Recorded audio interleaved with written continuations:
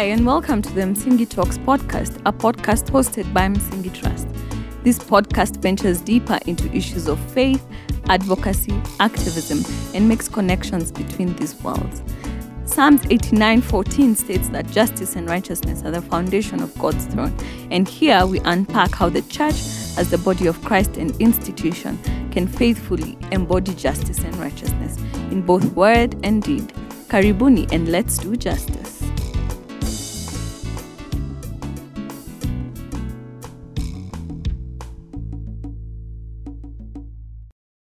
Hi, everybody, and welcome to Msingi Talks, a podcast of Msingi Trust, where we seek to make connections between faith, justice, and advocacy.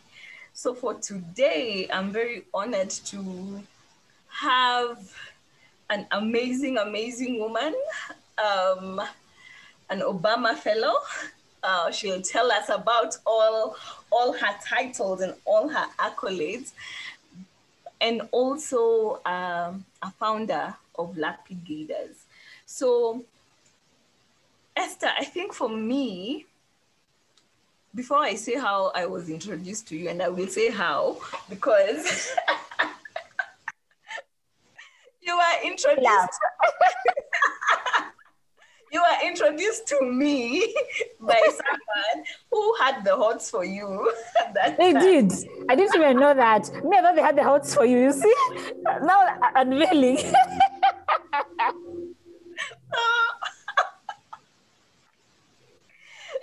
I thought they had the hots for you. See? I don't think either of us were right. No, me, I know I was right because we'd had that conversation. Must be the most clueless person in this land. Yes. So that's how I was introduced to you. But I think as our friendship developed more when you started Lapid, and I was also in the backpedaling on when to start Msingi. Then you went ahead and ran 1,000 kilometers per hour. Jesus. Such amazing work. So an introduction to you and who you are, what your passions are, what drives you, and how you remember we met. Okay. First, thank you for hosting me. I love what you're doing. I really like Msingi Trust. If anybody does not know what Msingi Trust does, look for me. I will pitch it for you. But you're doing phenomenal work. You're doing important work. The first time I met you, now you remember that story. Me, I remember when I saw you in chapel. Yes. God gives me a gift of seeing very far, by the way. And then I knew you had a gift for justice that wasn't for the church, but it was for outside. Mm-hmm. So when you said that you were, had seen that whole story. So when you said you wanted to start, that's how we gave you the first, a few students. I think you had 5 students that you ran with. Yes. For me, it was easy. Actually, you've reminded me that, man, thank you for saying that, because now I'm hijacking your story. Because if you go and look on Msingi's Instagram page, a very first image is of I think 3 students where we started to do our Changemakers class with, and that was they had just gone through the Lapid leaders, and she told us what Lapid is. And then it was really an affirmation of the call of God over my life. I had no shilling to my name. I had nothing, just a dream. And I just felt, and people who could give me their space, I remember you telling me, come and work from here. My God, I cried. Because I'm like, okay, this makes sense. Yeah. I remember when I met you, I don't even think we met in person. I don't remember how I knew of you, but I knew what you were doing in chapel. And because I've always had a heart for justice, I spent so much time understanding what you were doing in chapel. By the time you were stepping out, I knew this is the right thing for you to do. And then I don't even think we've seen half of what you will do. I think God will use you greatly. I think the work you're doing is super important. We've created a silo that's called the church and justice, and another silo called life. And I think what you do is you marry those three things. And I don't think God sees three things. They're one. So I think the work that you're doing is phenomenal. Please, please, please. Cheering you on. Uko kutoka nyuma hata tukikuangalia from far. Yes. Thank you. Oh, and I've not done the introduction. So my name is Esther Moniki. Yes. I'm a born-again Christian who likes Christ very much. I like to describe myself as a child of a king. And that is not just a truth, but it's also my literal. I live as a child of a king, and I always go to God like, watoto were ugly children. They ask, how about me, a king's child? So I like to live like that. I am the CEO of Lapid. I started it in 2014. And so we've had a run for the last 6 headed to 7 years. I know. Bro. Jesus, like I feel like right now, in fact, we need to have those things where people do dramatic things. Yes. Well done. Yeah. So it's been 6 years. So what Lapid does, I'll tell you what Lapid does, and then I'll tell you why I do it. Like I'll take you back a bit. So Lapid works with young people. So we pick university students. That's a main program. We pick university students in their second, third year, fourth year sessions. And then we take them through a program that enables them to prepare for the marketplace. So in terms of job readiness, in terms of market, like just basically whatever it is that you will do in the marketplace.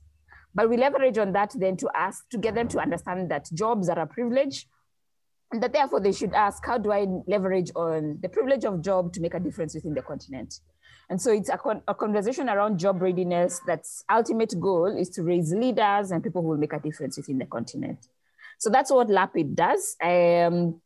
We do it our classes have 3 levels. We call them Lead Self, Lead Marketplace, and Lead Africa. So Lead Self is, we found that a person can only be the best themselves if they've understood themselves. And so Lead Self is heavy on understanding who am I, what are the things I can do with myself, freeing ourselves from a lot of emotional baggage, because all those things stop us from being able to go to lead. Like leading self is the most important thing a human being does. So we do the Lead Self, and then we do Lead Marketplace, which is around job readiness, personal branding in a digital world. And then Lead Africa is heavy on entrepreneurship and change-making conversations, but with a focus on understanding your purpose from a continental perspective. And at the end of that, they do what we call a study trip, which is an Africa experience. They go to a country within the region. So we've done Rwanda, Uganda, Ethiopia, Zambia. And the idea is for the students to go and interact with corporate leaders, government leaders, business leaders, and sort of build a Pan-African mindset. And because of that, we've done about 618 students so far. Another drum rolls. Wow, drum rolls, well done. Celebrate. Yes. So 18 is a big deal. We've done 618 students. We've sent about 100 students to those Africa experience, which is the study trips within the region. We have students now from the region. So we have students from South Sudan. We have students from Burundi. We have students from Uganda. And then also our students are building solutions in other countries. So I have a student who is building a solution in South Africa. I have another one who is involved in Nigeria, another one in Tanzania. So there's a sort of Pan-African movement among the young people. And the reason I like what they do, let me give you one example, and then I can just go back to basic. I remember that there's one of our students who really makes me happy, and there are many. But as she finished the class, and then she was working in a hospital, and she realized a lot of Boda guys would come in and they wouldn't have access to health because they don't have medical insurance, which is sick in itself. But what she then did is she got built up. So they would come in, you can just imagine, it's just the sickness of our world that somebody can be hit by a car. So maybe, just maybe to explain what Boda is for people who don't understand, it's... How would you explain what a Boda is? A motorcycle. It's a common way of people transporting themselves with a cheap common way of transporting within Nairobi. But those guys make basic, like the amount of money they make by the end of the day, they don't have time or money to go and buy insurance covers. But for her, what bothered her was somebody comes in, amegongwa, or they've been hit, and the hospital can't treat them because they don't have medical insurance. And for them, that they just kept thinking, this is really, it's wrong. Yeah. It's actually not just wrong, it's very sick. And so what they then ended up doing, one of the things they did was build sort of like a platform where they bring together Boda guys, they have conversations around how do they build themselves. And also they then used blockchain to be able to save money to get access to medical health. And she has about 1,000 guys now in her platform. They have a lot of conversations around how do they build themselves. They're the kind who in a few years, you'll be reading the articles we were reading a couple of weeks ago of Boda guys who save 50 bob every day to put up a house. And for me, the reason I like that is because she's a young person who is about more than just getting a job. Yes. She's using her job to be able to serve her community. And I think that's what jobs are for. They are for us to be able to serve the spaces that we've been placed. So yes, so that's what Lapid exists to do. My background and why I do this is I'm an accountant by training. And I get asked, how do you move from accounting to this? Plans. Yes. So I was trained an accountant. I worked with PricewaterhouseCoopers for about 8 years, 2 years in UK, 6 years here. I was on the right track within the organization, but I always felt something was missing. I felt I was, and that's not to say anything about anyone else, it's to say what me I am. I just felt I couldn't see what I was doing. I'm very driven by, I want to serve, I want to see a big picture of what I am doing. And I felt like the accounting, the audit work was nice, but for me, it wasn't enough. Yeah. I just felt like I was getting lost in the process. So in 2012, I left employment and I was actually going to start a Lapid, but there's a lot of conversations around friends, family of Esther, you've lost it. Did it make sense to leave? Good job to go do. I'd like you to share that, because for many, and I tell you this, that it's important for founders to share their founding story. Yeah. So like when you went home and told your folks that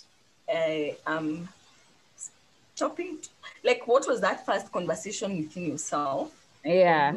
And then to your family and then to your friends. I'd like you to be a bit more specific on that. Yeah. So I've done it twice. That was the first time. Yeah. The first time I had clarity that I wasn't doing what I wanted to do. I wasn't doing meaningful work as far as I was concerned. And I didn't want to live like that. I remember having days I'd leave work like at 2 o'clock because I have a headache. I have a lot of work, but I couldn't, I didn't feel like I was doing anything of manner. And so I remember I would go for lunch and I'd go for extended periods trying to figure out what is this? And I had a very good job, by the way. So what happened is when I left campus in 2004, I got a job immediately with them and they pay you really good money. And then in 2009, I was sent on a secondment in UK. I think the secondment is what released my brain. Mm-hmm. Between 2004 and 2009, I was just working. And I'm a worker and I believe in working with excellence everywhere. But so I'd gotten into the system. So I think when I went to UK, my brain started to think. I don't think it had been before. I think I was on auto mode. And I had more time to reflect. And then I could see the country. And I kept asking myself, why is this country able to have a road where it says I stop and I stop. And when I go home, my traffic roundabouts inakuanga tu, ingia tu kakona. It's habits. Then pray that no one hits you. I couldn't understand the difference and it bothered me a lot. And then I'd had the privilege of, I really like hope. So most people go on secondment and they want to extend. Me, I never even finished. In my 19th month, I asked to come back. But most guys say they want to stay on. And it was because every 3 months I was here. For me, I have clarity that I don't want to be anywhere else but here. Yeah. This is home for me. Yes. You know that thing they say some people are born and some choose. Me, I know this is where I am chosen. This is where I belong. Mm-hmm. So I would come every 3 months and I'd think, Aki guy, ataka barabara yani. Yeah. And this is a land I really like. So I couldn't understand why, what's wrong. And that really bothered my brain. Yeah. So eventually, I felt then that the gap was around the leadership of the continent, that we have built a philosophy around leadership that's based on self than on service. And that really bothered me because I kept thinking, how do these humans go abroad and come back home and not feel like it's shady, that you can't build a road? Yeah. I mean, for me, that I couldn't understand that. So when, like 19 months into it, I got clarity that I couldn't stay on. So I asked to come back. And even that was a shocker for the company because I probably was, in fact, after that, they implemented a policy that if you come back, at least do what. But it was, I've always had a clear voice. When I'm clear on what, I take long, but when I get clarity, I go. Yes. So for me, at the 19th month, I was clear. I don't need to be here for 5 years. I've done what I need to do here. So came back, but I was changed. I wasn't going to be okay with just doing bare minimum with my life. I just wasn't. Yeah. So, and then I landed and I was given so many clients. I'll never forget. I had like 60 clients I was looking after. And I'd sit and I'd look at them and think, why? Like, why?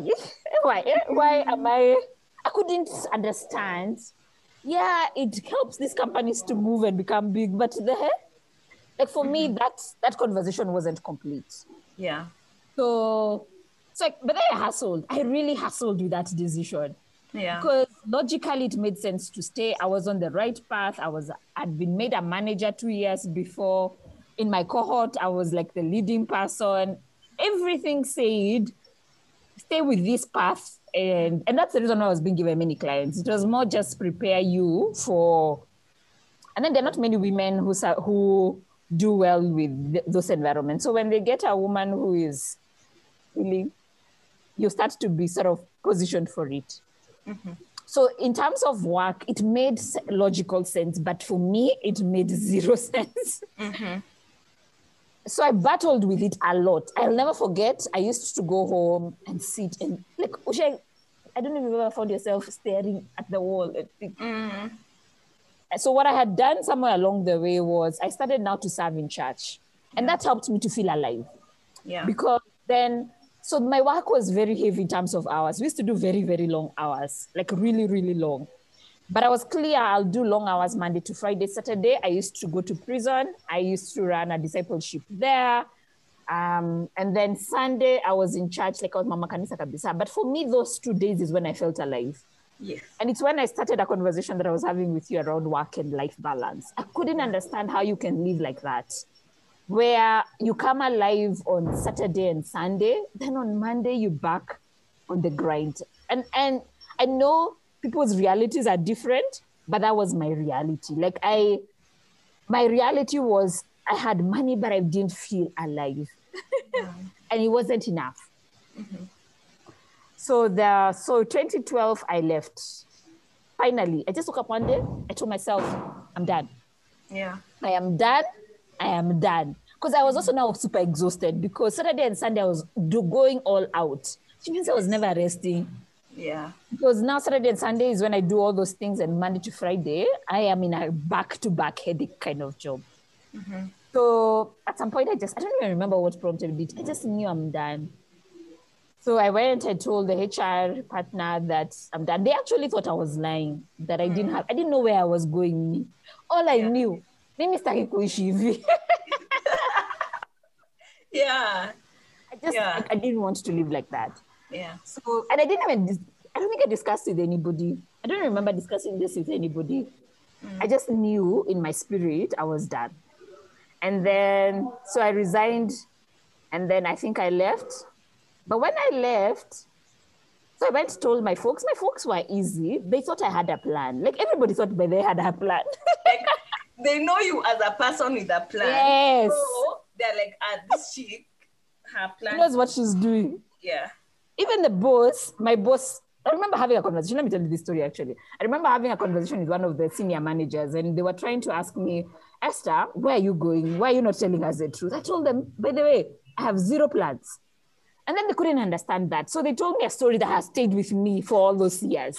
Yeah. He told me for him, So let me just actually take you a bit back, kidogo. So when I came back from UK, the culture in the organization then, I don't know if that's still the culture, was people would move. By then it was like in a Kileleshwa, Kilimani kind of places. People would come with, I don't know if they're called Max or Mercedes, big cars in short. Yeah. Me, I didn't come with a car. And I remember there's once I was called into the office and I was asked, "Hi, Esther, managers have a thing and there's a place they live." Me, my salary did not allow me those luxuries. I just was clear on my own salary. I wasn't clear on anybody else's salary. And I wasn't going to do anything because people do it. Yeah. For me, it makes... Mimi pesa zangu ninajua zile ziko. Sijui kila mwingine akona pesa ngapi.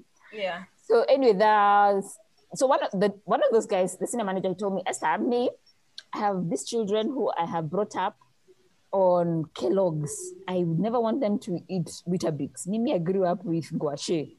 And for Kellogg's sake, if I'm told by an employer to jump, I will jump. If they tell me to throw water, I will throw water for the sake of my children not eating Kellogg's. I mean, not eating Weetabix." And I remember thinking, I would never live like that. Yeah. Yeah. My children will eat Ndoma. It's even healthier. It so is. For people who don't understand what Ndoma is, it's a root you have to keep tuber. helping me. Yes, it's a root tuber. We call it arrowroot in Kenya. I think in other countries it's called taro, right? I think so. I have no idea. So it's that distinction between I'd rather that my kids eat the Kellogg's, that they are afforded Kellogg's.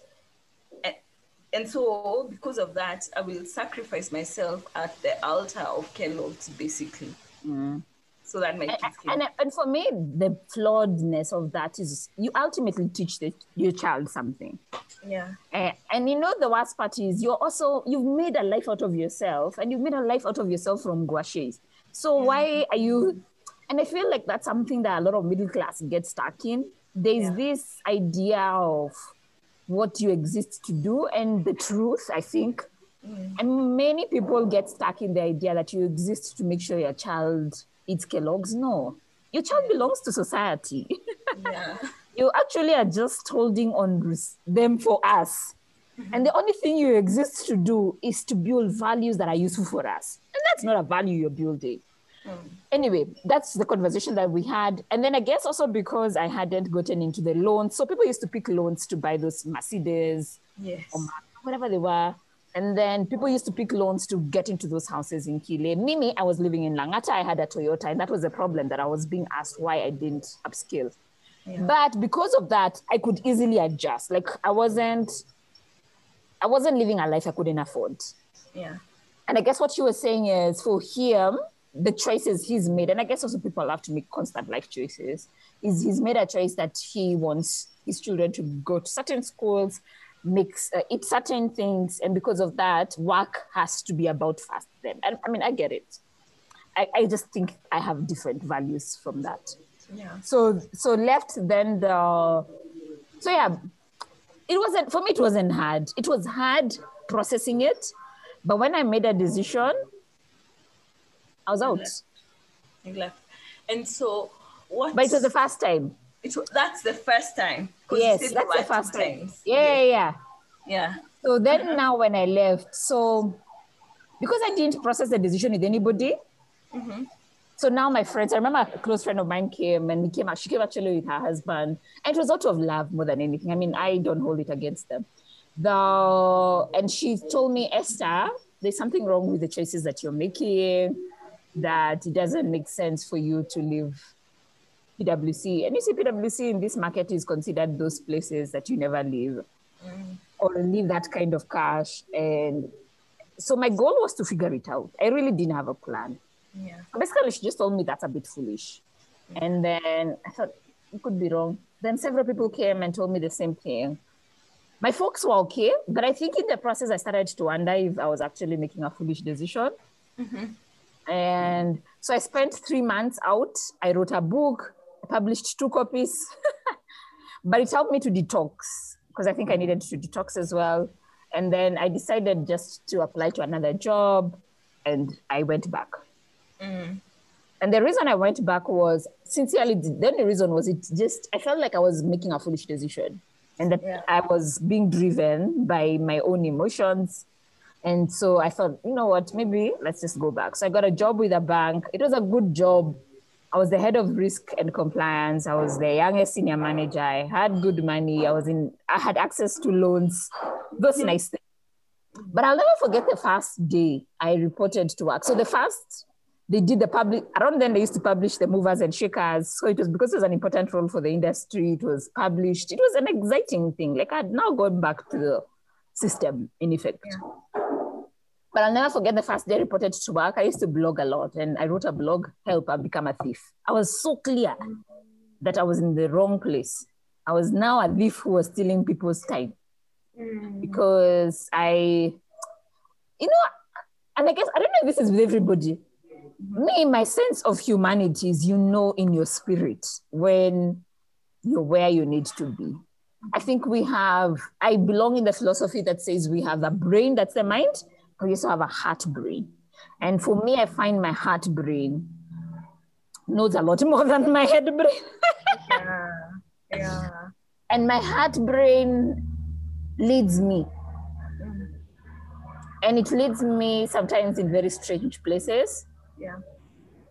Time has taught me to trust my heart brain. By then, I could see what they were saying because logically, it didn't make sense. Yeah. But I landed and I didn't want to live like that. Like, I knew. I can do this. I can work. But this is not how I want to live. But it's also a very hard decision now once you're back. Yeah. So I got into the system again and had a fantastic team. I was doing the work. For me, it was very easy. Mainly because I was from an environment that was very high pressure. So I just kept asking myself, what am I doing with this whole thing? Then somewhere along the way, what happened first? The HR started a mentorship program and I loved the idea. And so I joined her. I was actually chairing the committee of that mentorship program. Yeah. And then the banks are looked after a lot by the central bank. So the central bank landed and they were angry at the fact that I was chairing the committee because my role was supposed to be almost like you look after. You are an outsider. You're not supposed to be part of things. And I remember thinking, you guys are robbing me the only thing that for me makes sense. It's giving me life in this place. Yeah. So I wasn't able actually to do it for very long, but I did it for a short enough time to know the power. So when I landed in the bank, one of the things I started to see, so PwC is actually in its best and its worst. It's very good with training and mentorship. Yeah. My first coach is still a coach for me even today, even within Lapid. There's a culture around lifting others. That's awesome. Yeah. And then there's a culture around investing in people. That's fantastic. Yeah. So I had the theory around how we have university students who are not ready for the marketplace. I hadn't seen it firsthand. When I landed in the bank, what I started to see is the problem is actually more the bank. While PwC invests heavily in the training, in the mentoring, they do not have the perception that a human being, and I don't know where that perception came from, but there's this perception that you will once get a person who is ready to work. That's not true. You must always train. But I think there's a philosophy that has been put up in the market that is around, which is foolish because that's not how any of us got jobs. But anyway, so I could see the gap in terms of we want mentoring these guys, we want training them, we want coaching them. And this mentorship committee for me was bridging that gap. And I could see how my team in a short while was growing. Like maybe I was becoming irrelevant in my job, which was helpful because my goal was figure out myself. But I saw also there was no intentionality in that because ultimately you must grow people. And so that committee for me was an opportunity for the bank to mentor, to coach, to invest in our people because that's what humans do. Yeah. So anyway, so that's how I was out of the mentorship. So I was back to ground zero. Then around then the bank was bought by Nigerians. And I was heavily involved in the transaction. It was a nice transaction. I had a lot of favor with sort of the board and the management. But I was still back to that place of, So when they landed, I kind of had to make a decision. Yeah. Do I want to live with their philosophy? Yeah. Because now when you have a new set of management, you sort of have a new philosophy, a new way of doing things. And I stayed on, but I think within 3-4 months, I knew, imagine, I'm not doing this. I think they were the last straw in a process that had been happening. I didn't feel I wanted to do that job of now adopting their way. And then I also didn't agree with a lot of things they were doing. I just thought, is this a battle that I want to fight? No. So I resigned. I resigned in April, but it was a hard decision. I remember I used to go to church every Sunday and stand, that place for standing to be prayed for. I stood every Sunday until one day I told God, mimi nimechoka na hizi maombi. Sincerely. Yeah. You cannot be praying about the same thing every week. But it was a weird thing I was praying. Those things that you pray, but God answered kitambo. I don't know what I was praying for. But I guess I was afraid. Yeah. And then I'll never forget a Sunday before the Monday I resigned. A friend of mine called. After that prayer, a friend of mine called and she told me, she didn't even know I was struggling with the bank. And she told me she had been praying for me and she had that I need to go back to the decisions I'd made in 2012. Acha nikwambie. Freedom. I was set. Yeah. And this time there was no going back. So the bank, I served notice for 3 months. And I think they thought, I'll never forget, in the last week, they still thought I was going to stay. Because I was doing a good job. And I think they imagined that it was an emotional decision I made and I was going to go back on it. But I was set. This time I was set. I knew I can't rob myself twice. And I don't think it was wrong. I think the 2 years in the bank was so very useful. I learned a lot. Yeah. It shaped a lot of things around why I do Lapid. But when the time came, it was a hard decision because now I resigned April. I didn't have a plan. I went into prayer mode again, serious prayer mode, asking God, so I have resigned. What are we doing? Yeah. I didn't have the structure in mind. And my brain is also a bit structured. So I must see what I want to be able to do. So I probably got the clarity the last week of August. This is what you're going to do. It was very divine. And I started to write. I used to write. I wrote. And tell God, keep it coming. I'm going to be very faithful. Just make sure it keeps coming because I didn't like the idea of being stuck. And that's how Lapid was birthed. The long version. The long version. Thank you. I've never heard the long version. I think I've had glimpses of it. And so Lapid is... I was going to give you the glimpses. I'm so used to sharing the story that I do the glimpses. Yes. So Lapid is about basically preparing young leaders for service wherever they are. And I always tell you that, is this the same job where you went back? Because I remember there's a time you went back, you were ready to give. No, that's another one. That's another one. So that is in year 3 or 4 of doing Lapid. It was year 4. I was tired. Because we want to also, I think one of these conversations, as I had said, is to help founders as well. Because I always tell you, I look at you because you've gone ahead of me by 3-4 years. I'm like, if Esther is still holding on, I will hold on. Because the many times you've given up in the middle of it. What are the challenges of a founder? So for me, I guess the first challenge is fast starting. Yeah. But I think what happened is when I started, my brain thought it was going to be hard, but I really didn't know how hard it was going to be. So I just underestimated it, to be honest, in my head. And I guess some part of it was just God's protection. I think sometimes not knowing is not a bad thing. If you know all of it, you really, truly can't handle it. Yeah. I co-sign, because if you knew, if God showed you, like for real, if God showed me how hard it would be, even personally, fast personally to do this work and Yeah. to consistently wake up and thinking Singi day in, day out, planning, Yeah. knowing, finding 3-year plans, 5-year plan, 10-year plan, 20-year plans. If you really knew, I think foolishness and lack of knowing is a protection that God It offers. is. It's a gift. Yeah. You do not have the capacity to handle what God knows. Yes. Yes. I say that with hindsight. Yes. Because the only thing I know is if I knew in 2014 what I was signing up for, yeah.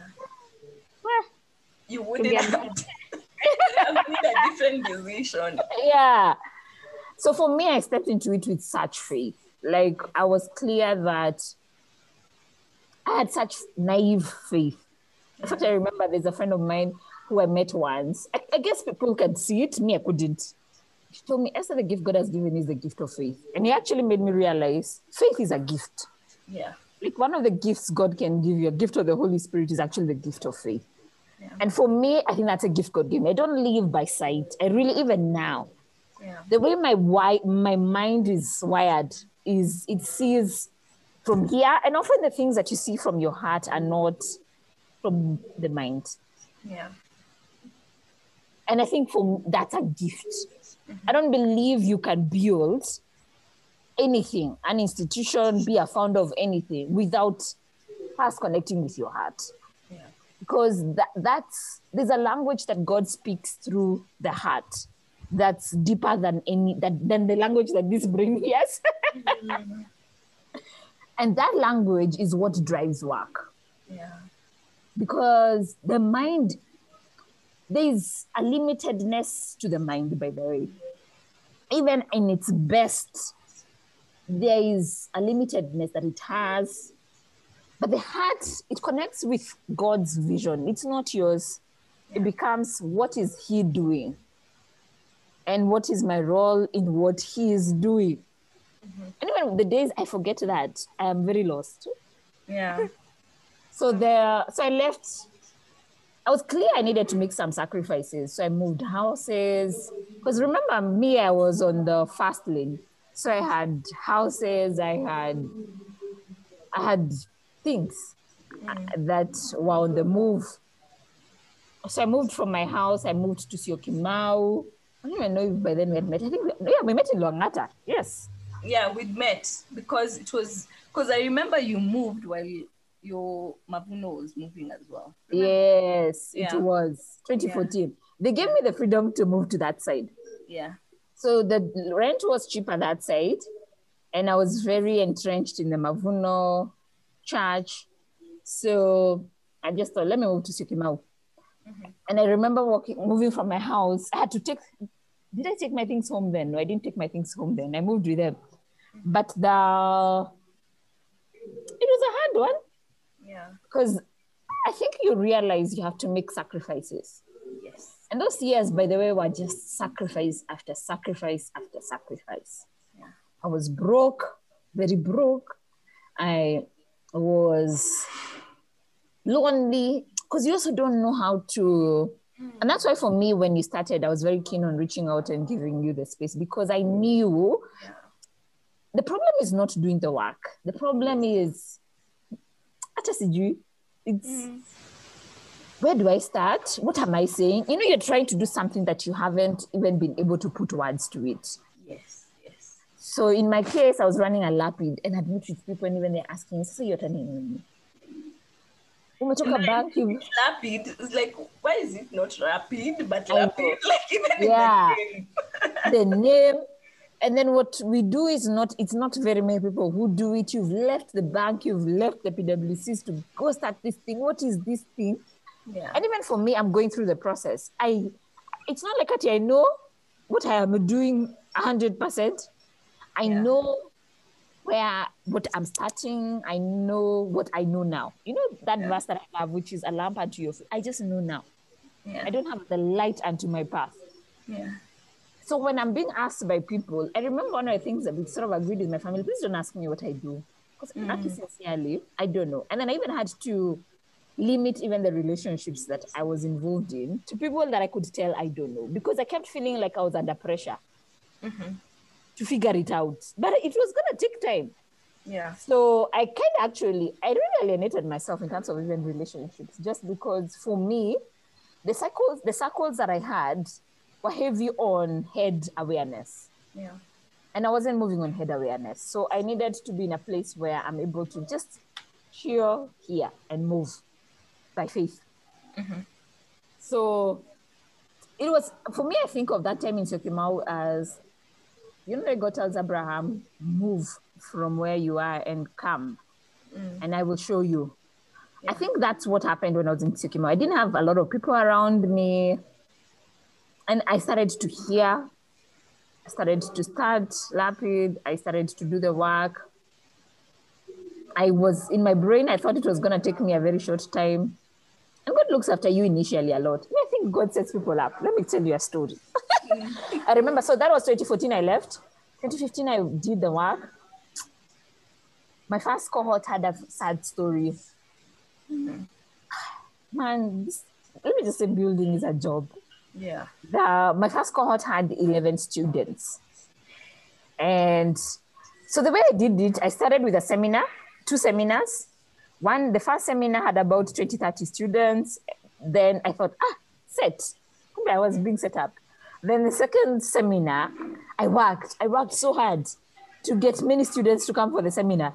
It used to be 2-day seminars.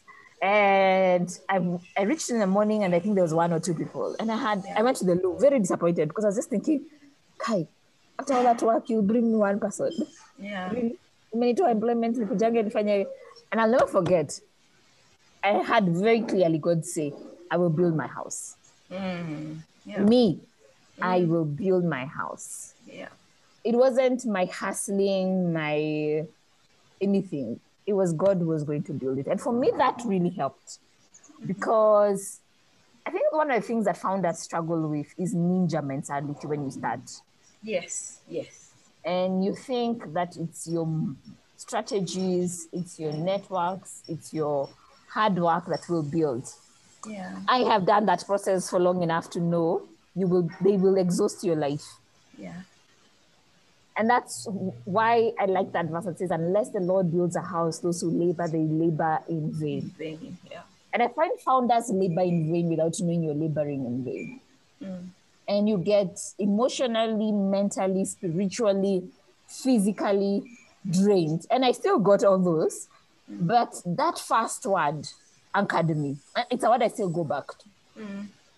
I will build my house.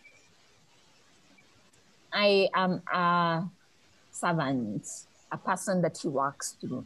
But I can imagine, Lapid belongs to the Lord. Yeah.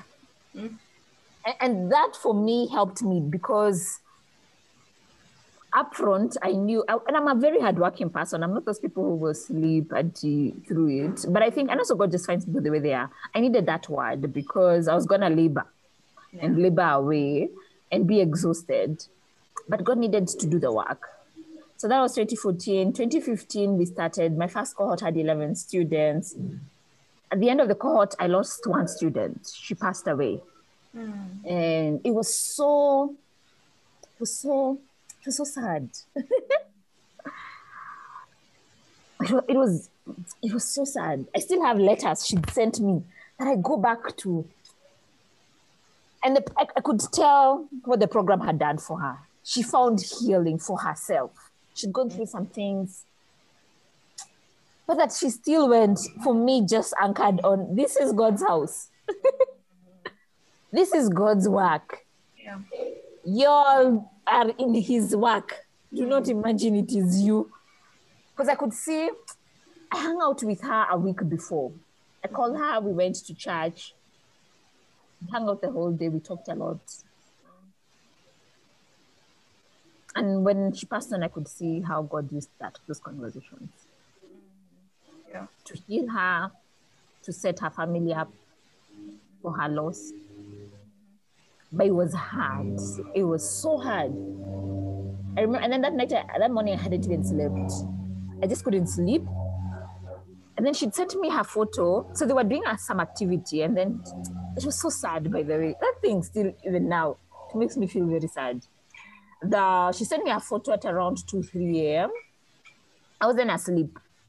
And I was trying to put boundaries because I kept thinking, okay, guys, you can't be talking at 2, 3 a.m.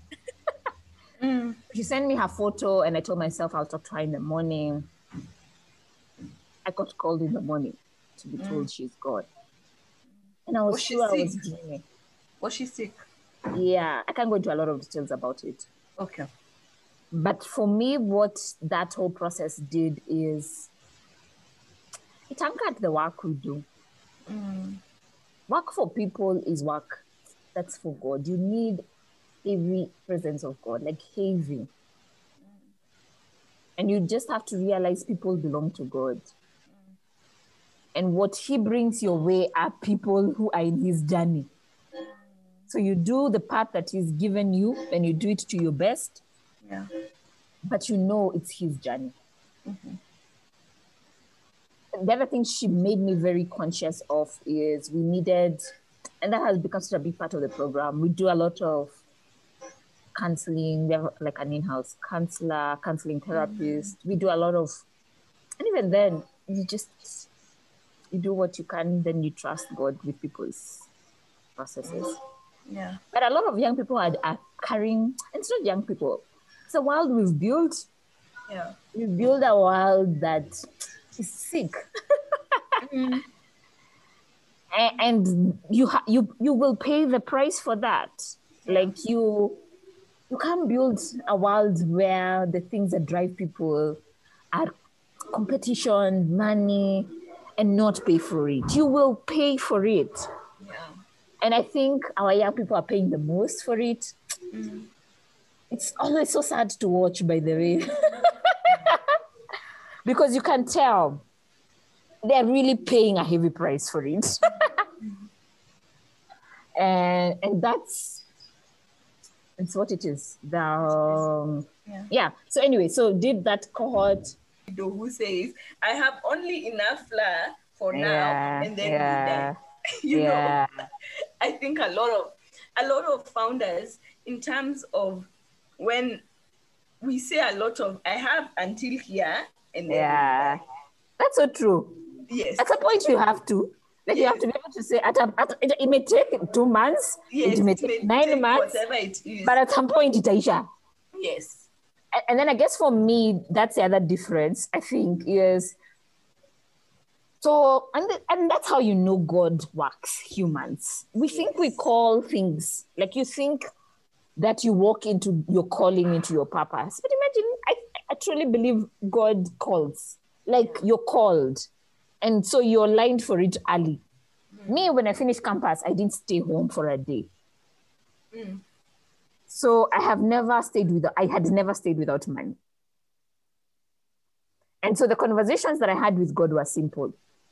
Father God, I am okay with making sacrifices, but just know I am your child. Kuna places mimi sitafika.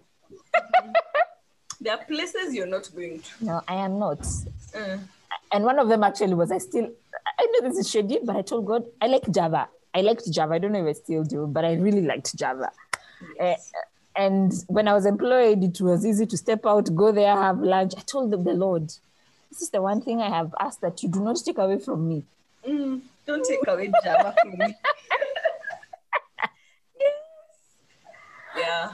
And I have the ability to have those conversations because that's it. And God did. So I was telling you, 2016, now Pesa Ishad. But me, I'd had a conversation with God. I really did not want to build out of lack. Yeah. And that's a conversation I'd had with God. So I started to see I'm broke. And we were about to send some students to Ethiopia. I'll never forget. And I always used to sponsor a student because that was also the other commitment that I had made, that I would always handhold somebody regardless. And then Ethiopia, I don't have money. Hata zangu mwenyewe sina. And so I went to the Lord and I told him, we had a deal. Let me tell you what happened. I got refunded cash. So in Kitambo, 2009 uko, when I was in UK, I'd signed up for an MBA. And I remember the story. Yes. I remember, yes. All my money, all of it was refunded. What I didn't know was that then I was saving for a year. And that was what I survived on in 2016. Yeah. And I could tell this was the hand of the Lord. Yeah. So 2016, I survived like that. 2017, I was back to the hustle land. And now I was starting to get tired because I wasn't seeing the end. Like I was actually getting tired. So the program was growing. We were getting more students, but it wasn't, you know, these things you can, like we charge for the program, Yeah. but it was so basic. After sustain the class itself, it's just a headache. Yeah. 2017, I was like getting tired. We were kicked out by the space. We were at that space that you Yes, came. because you were students and you were making noise. Yes. But also, we were kicked out in time. I didn't have money, sincerely, to keep pushing on with that whole process. But I needed space. 2018 now, hey, nakwambiaga, 2018 now I was tired. I remember the first 3 months of 2018 going around Nairobi looking for space. And people didn't want young people. And I kept thinking, Nyinyi, do you all realize you are young one day? Yeah. And I remember we talked about that because I remember we had a conversation around the disdain that people have on youth.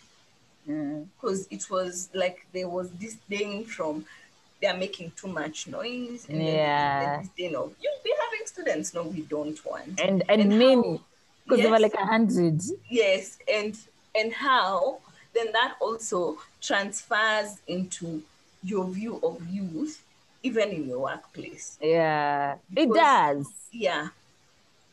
I think our perception, and maybe it's just, I don't know what it is. We seem to imagine we grow up by ourselves. And that has, you know, one of the things I really like the rites of passages of African communities. So as part of like a lot of our graduations, we go through those transition rites. And what I find in all of them is children belonged to society. And so each rite of passage was you were held. Yeah. And so when a child failed, it wasn't the child failed, it's the society failed. Yes. Because it's society's business to hold the child. We seem to think that it's university's business to hold the child. And because of that, we are looking for complete workers, as an example. We are looking for, we don't want to be subdivided by their problems. And that's why when people heard that there are 100 students in a space, they would just look at me like, whatever. And I'd think, how is it my problem? It is all our problem. Yeah. These are our children. Yeah. So what and all of those, like if you are to look at them through their lenses, I'm like, have I given birth to any of those 100? No. Yes.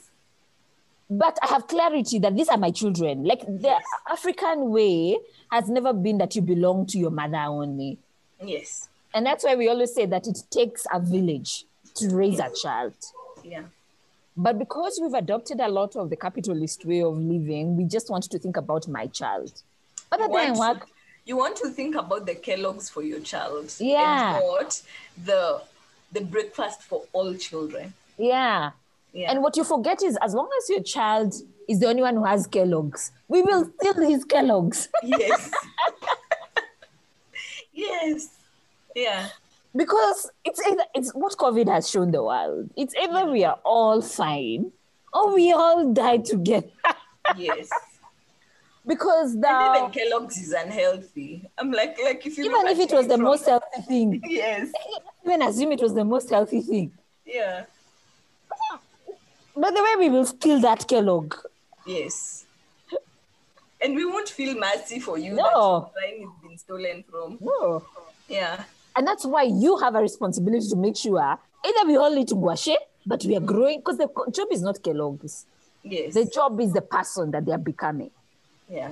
But what you model by having this conversation of Kellogg's is you belong in a bubble that's your world. Yeah. Yeah.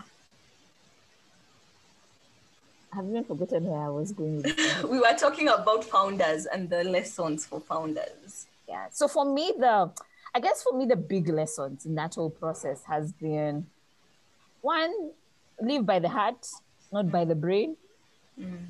The brain will lie That's to so countercultural, though. It is. That's so countercultural. It is. You have to fight it. Even your own brain will fight Yeah. for itself. And that's not Yeah. to say you don't think. You have to think. Yeah. But it's to recognize that there is more than one way to think. I think it's that society has this philosophy of just one way of thinking. I find, for me, I've actually found the biggest things I've built have come from here. They didn't even make any sense from here. Yeah. So I think that for me is a big lesson. The second lesson is do what you have to do. If you need for a while, don't alienate yourself. But initially, if you need time for yourself, imagine just leave. Exit. Yeah. Exit groups, exit conversations, exit places that drain the things that you have in your heart. Yes, I hear. And it's that incubation period. Yes. You know, it's that the incubation period is so, like you see when a hen is committed again. When a hen is what's that process called? When hatching the eggs. It's even pregnancy. I mean, it's that like when you go. Yes, but I want to use like a hen because a hen is very protective of that period. That nobody can come around the hen when it's in that process of laying on those eggs, not laying the eggs. Like, and it's not permanent. It's just normal. Yes. Msingi is a Swahili word meaning foundation. Our name and mandate comes from Psalms 89:14. We host engaging conversations on faith, social justice, and advocacy across all our social media platforms. We also offer training and consultancy services to help you navigate the world of social justice and faith. To engage with us, visit our website www.msingitrust.org, follow us on all our social media handles @msingitrust, or email us on info@msingitrust.org.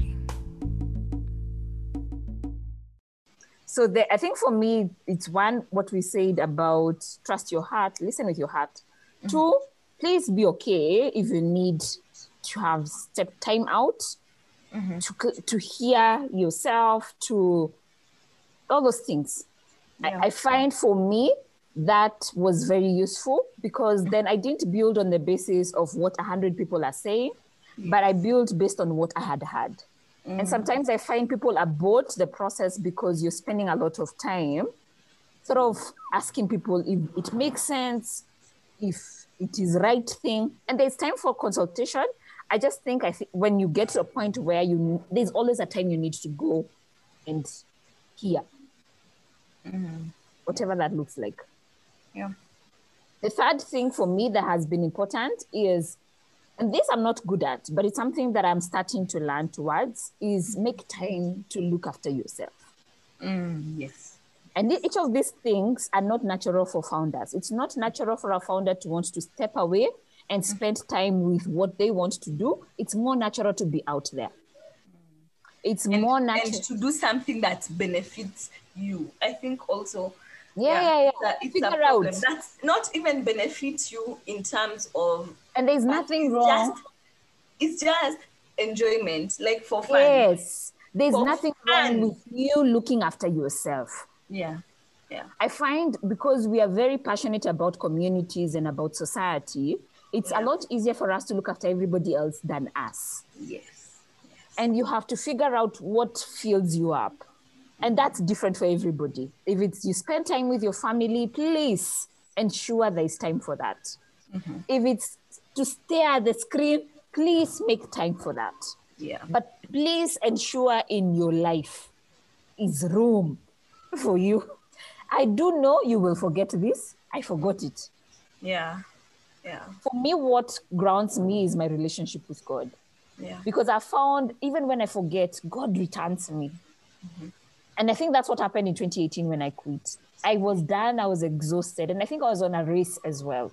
And what God did was, I went through classes, I was learning and learning. I was feeding me for the first time in 4 years.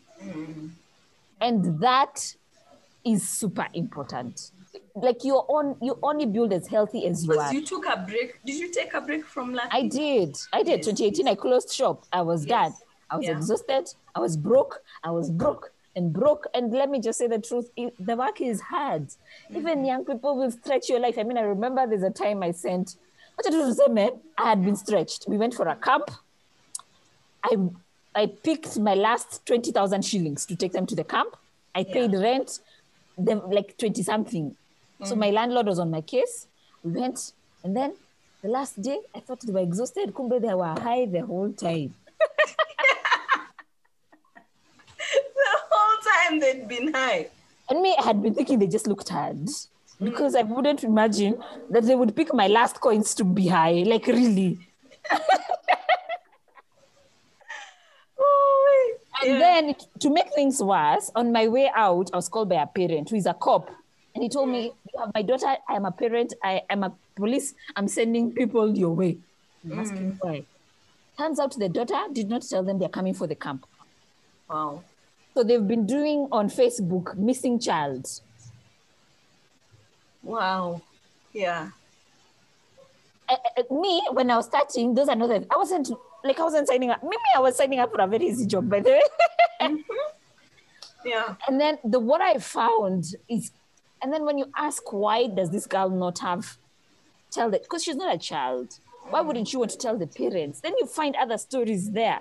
I remember sending some to Ethiopia, and I'd worked so hard to get them fantastic people to meet. And they don't show up. Yeah. At all. And then when they're coming back, half of them decide they're staying on and half will come back. And the ones who are staying on tell their parents, Esther has extended. Let me just tell you, the work will test you. Yes. Like you think you know. Yeah. Then the work tells you, wait a minute. You do not know. You know nothing. You know nothing. And for me by the time, and then I was broke, and then I'm having all this chaos. You need a support system. I need counselors. I need coaches. I need 10,000 people for us to do this work. Like I can't. Yeah. So 2018, I said, I'm done. But then I think I've done about 350. I got a job. I reported for one day, and then I quit. I remember, I think, Esther, and I've told you this before, that for me, that is my saving grace story. I'm like, let me, in the sense that I know that I get there. I think we quit every day, or if not every other day. You're like, what am I doing? If I apply to a job, I can easily get a job. Yeah. And I think the reason I wanted us to have this conversation is a lot of times we will glamorize the work that we are doing. Yeah. And it's not, and other people will glamorize it on our behalf because they're like, oh my gosh, you're doing an amazing job. Yeah. And so, yes, you are, but on the other hand, there are the you don't know that I'm having conversations with policemen. Yeah. You don't know. You don't know that I have gone around Nairobi looking for space for months. Yes. You don't know I'm in a space where even the rent for that month, for the space where the classes are happening, I don't know where it's coming from. Yeah. Let alone mine. Yes. I can't even afford to buy my shoes, let alone fix my hair. Like my hair became natural. Yes. Out of choice. Yes. Dreadlocks, let me tell you my hair decision. It's like Jesus knew I needed to have dreadlocks because you can go for months without going to the salon and it's okay. By the way, it is such, I remember December 2018, I went home and we were with my mom and we were praying for my family. We prayed and then I got to the point of praying for myself. I cried. I couldn't hold back. I wept. And then I've always wanted to protect my parents because I think this is a hard thing also for parents. I couldn't. I wept. I cried. I couldn't understand. God, where are you? Like, what is this? Yeah. I don't know. What am I doing? Yeah. I cried. Yeah. I couldn't understand. And I always tell people, for me, my definitions of resilience changed after that. I think you don't know many things until you've gotten to the point where you find life is very different from what you thought. Because 2014 to 2018, I had a sense of eventually it will break through. Yeah. I think 2018, I finally got to that point where I thought, oh my God, what if it doesn't? Yeah.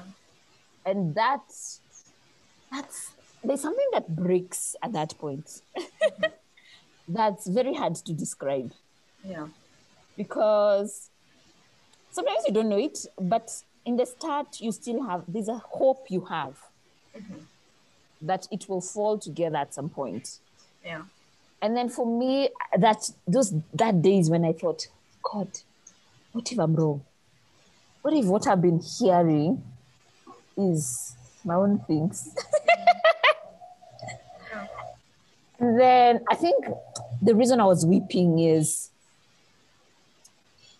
my understanding of God was, I was just, Sasa, what is this? Sorry, what's going on? Let's not have a sit down meal. Let's have an informal walk in Karura Forest. And me, that wouldn't work. Let's have a fight. This relationship. No, let's just throw each other chairs. I was past the walk. I've done the walk for 4 years. Yeah. I have had, or I think I've had you. I can't see. Yeah. Me, I'm at that point where I know. Yeah. You need to show me that you are in this story. And there is no other way. Yeah. Hakuna story ingine. You have to show me. And sincerely, there is no other option but to show me. Yeah. And I think God started then. I think when man gets to the end, God works in very interesting ways. Because I remember January, so I started to come back. In between that break, I'd seen the hand of God. We'd gotten an award from an Africa Leadership Institute. Yeah. I was asleep. Yeah. And they called and said, we've done a study of leadership development programs in your country, in the continent, and you're one of the leading leadership programs. Wow. And they couldn't even understand how we've done it because they thought I had funding. And that's how we've been able to do it. Yes.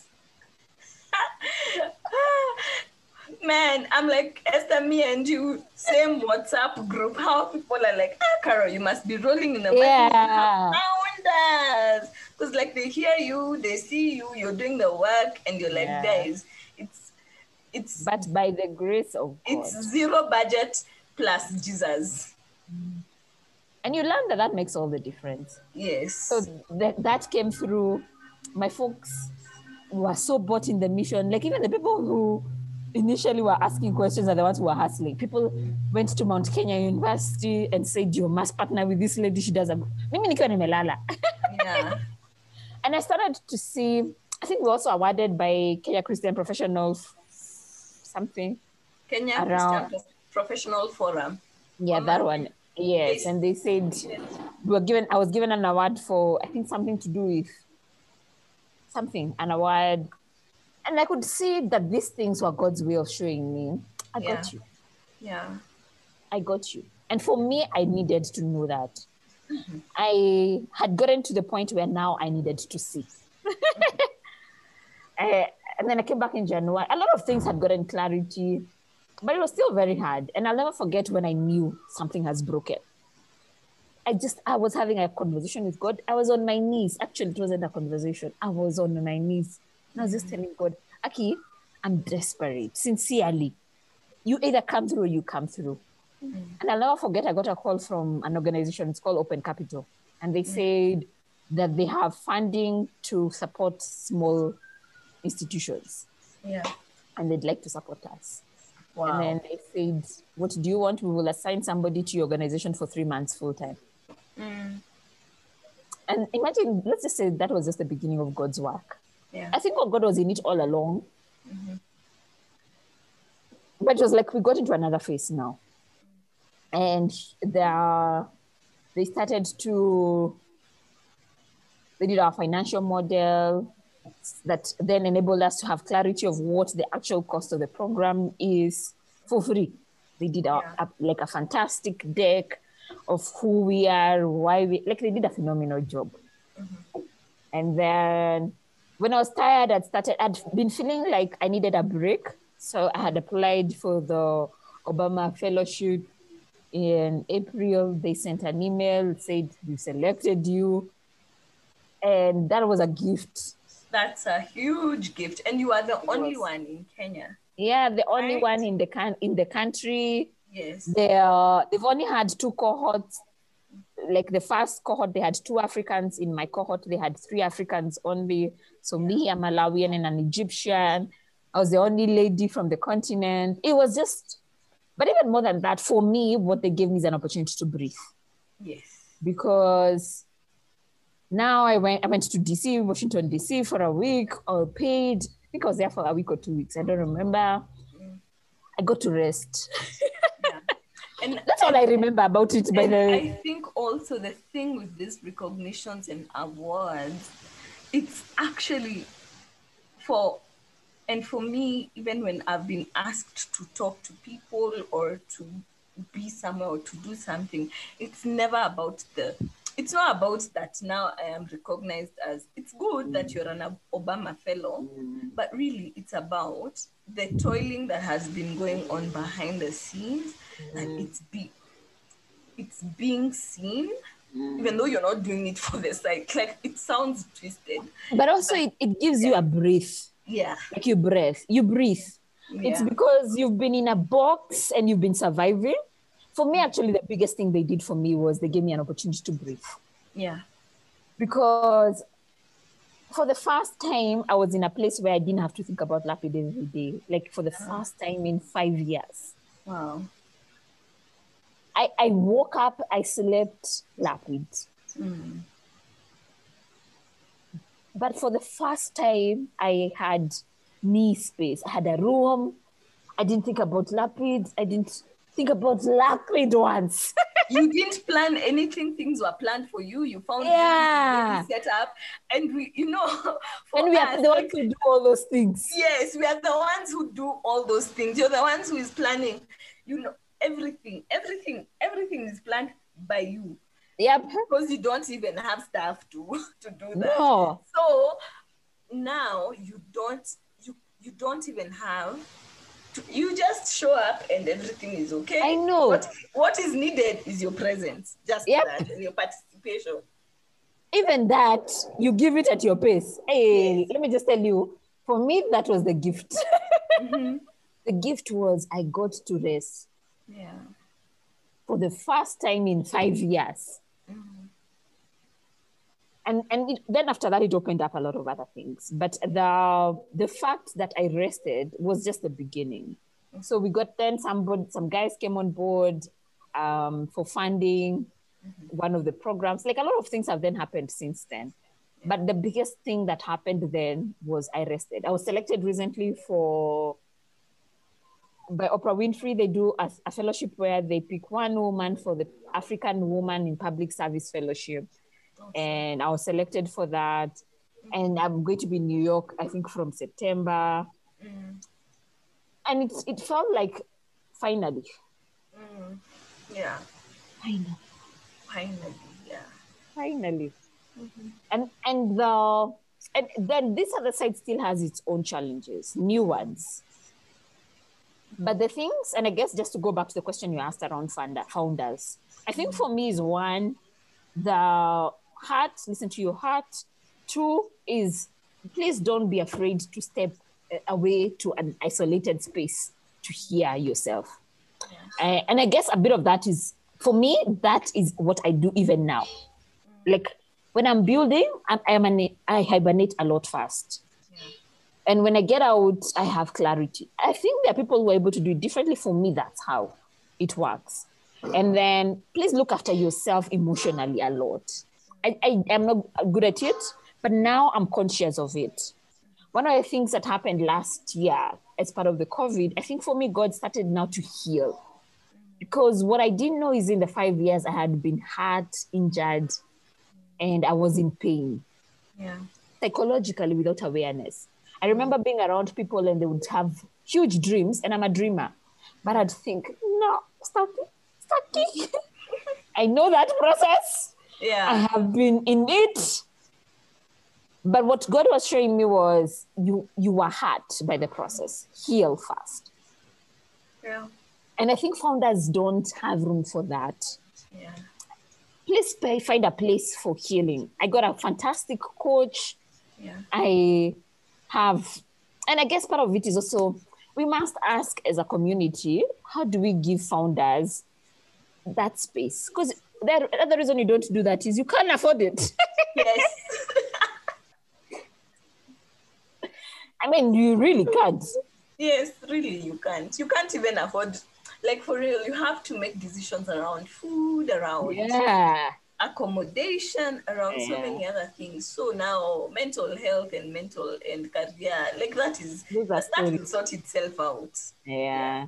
And I guess that's also a challenge for all of us to constantly ask, what can we do? And for me, that's the reason why I was very keen on making sure you get a place, even if it's for 2 days. Because that's the one thing. Atakamasi as a mob, we've given you a breath for a day or two. Yes. And I think it's important for all of us to just constantly think through that, because it's a hard job. It's a very hard job. The fourth thing I would advocate for with hindsight is this. I don't know how to phrase it in a way that makes sense. But think about how you will raise money.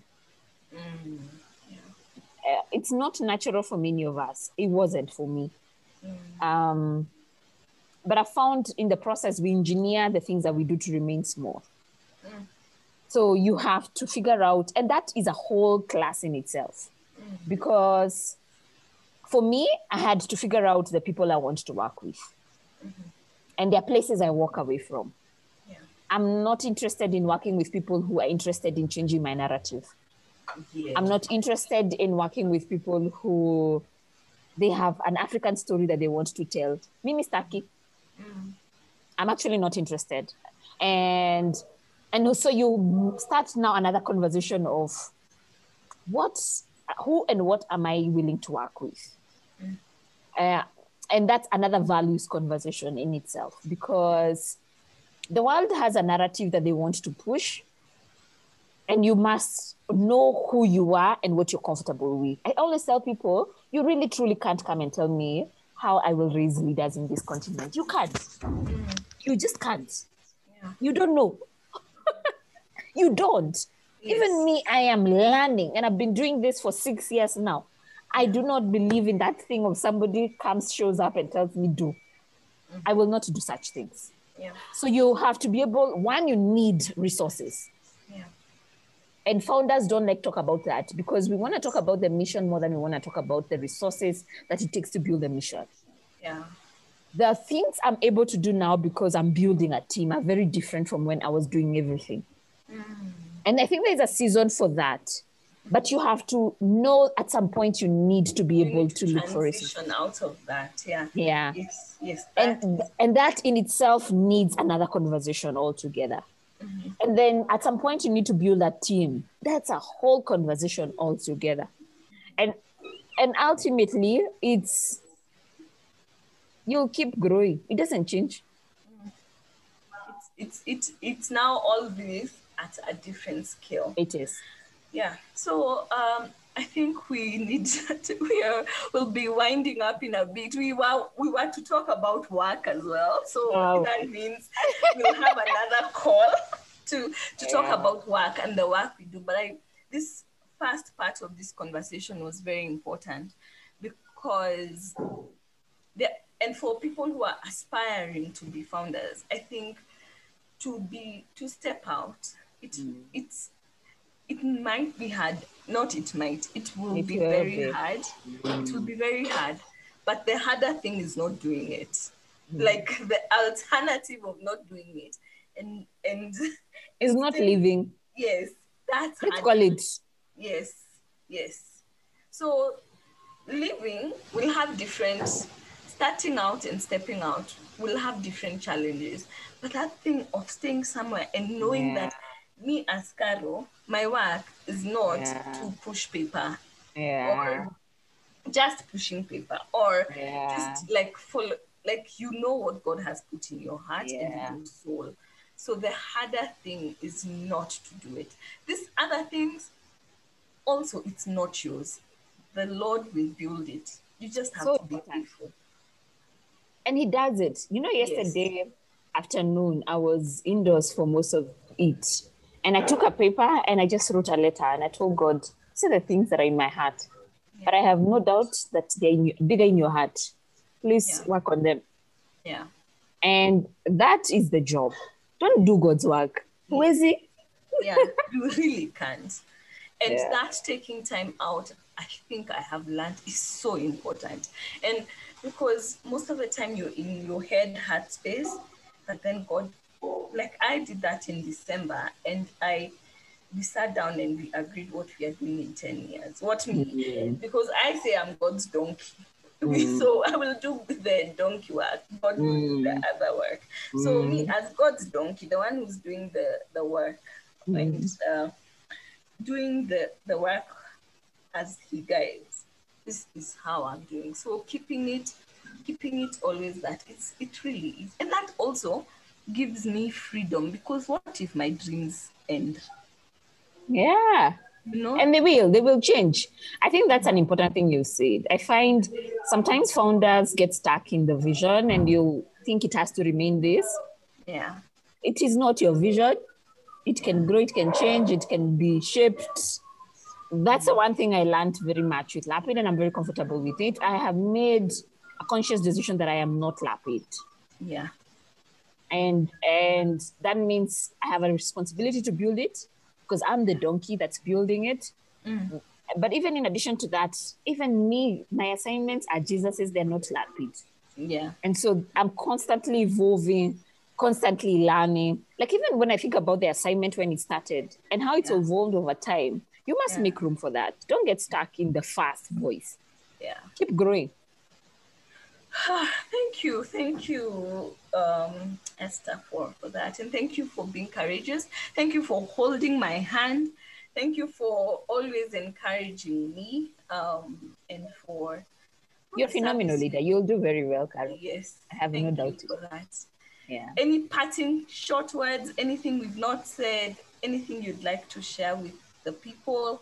This, the beauty of our podcast is that it's heard all over. It's accessible all over for Africa and for the rest of the world. It's interesting you say that, because that actually was going to be part of my parting short. I think one of the conversations we have within Lapid is around the transition from consumers only to consumers and producers. And I want to challenge the people who are consuming this podcast, this content that you're releasing, to ask how can they be involved even more in building the work of Msingi.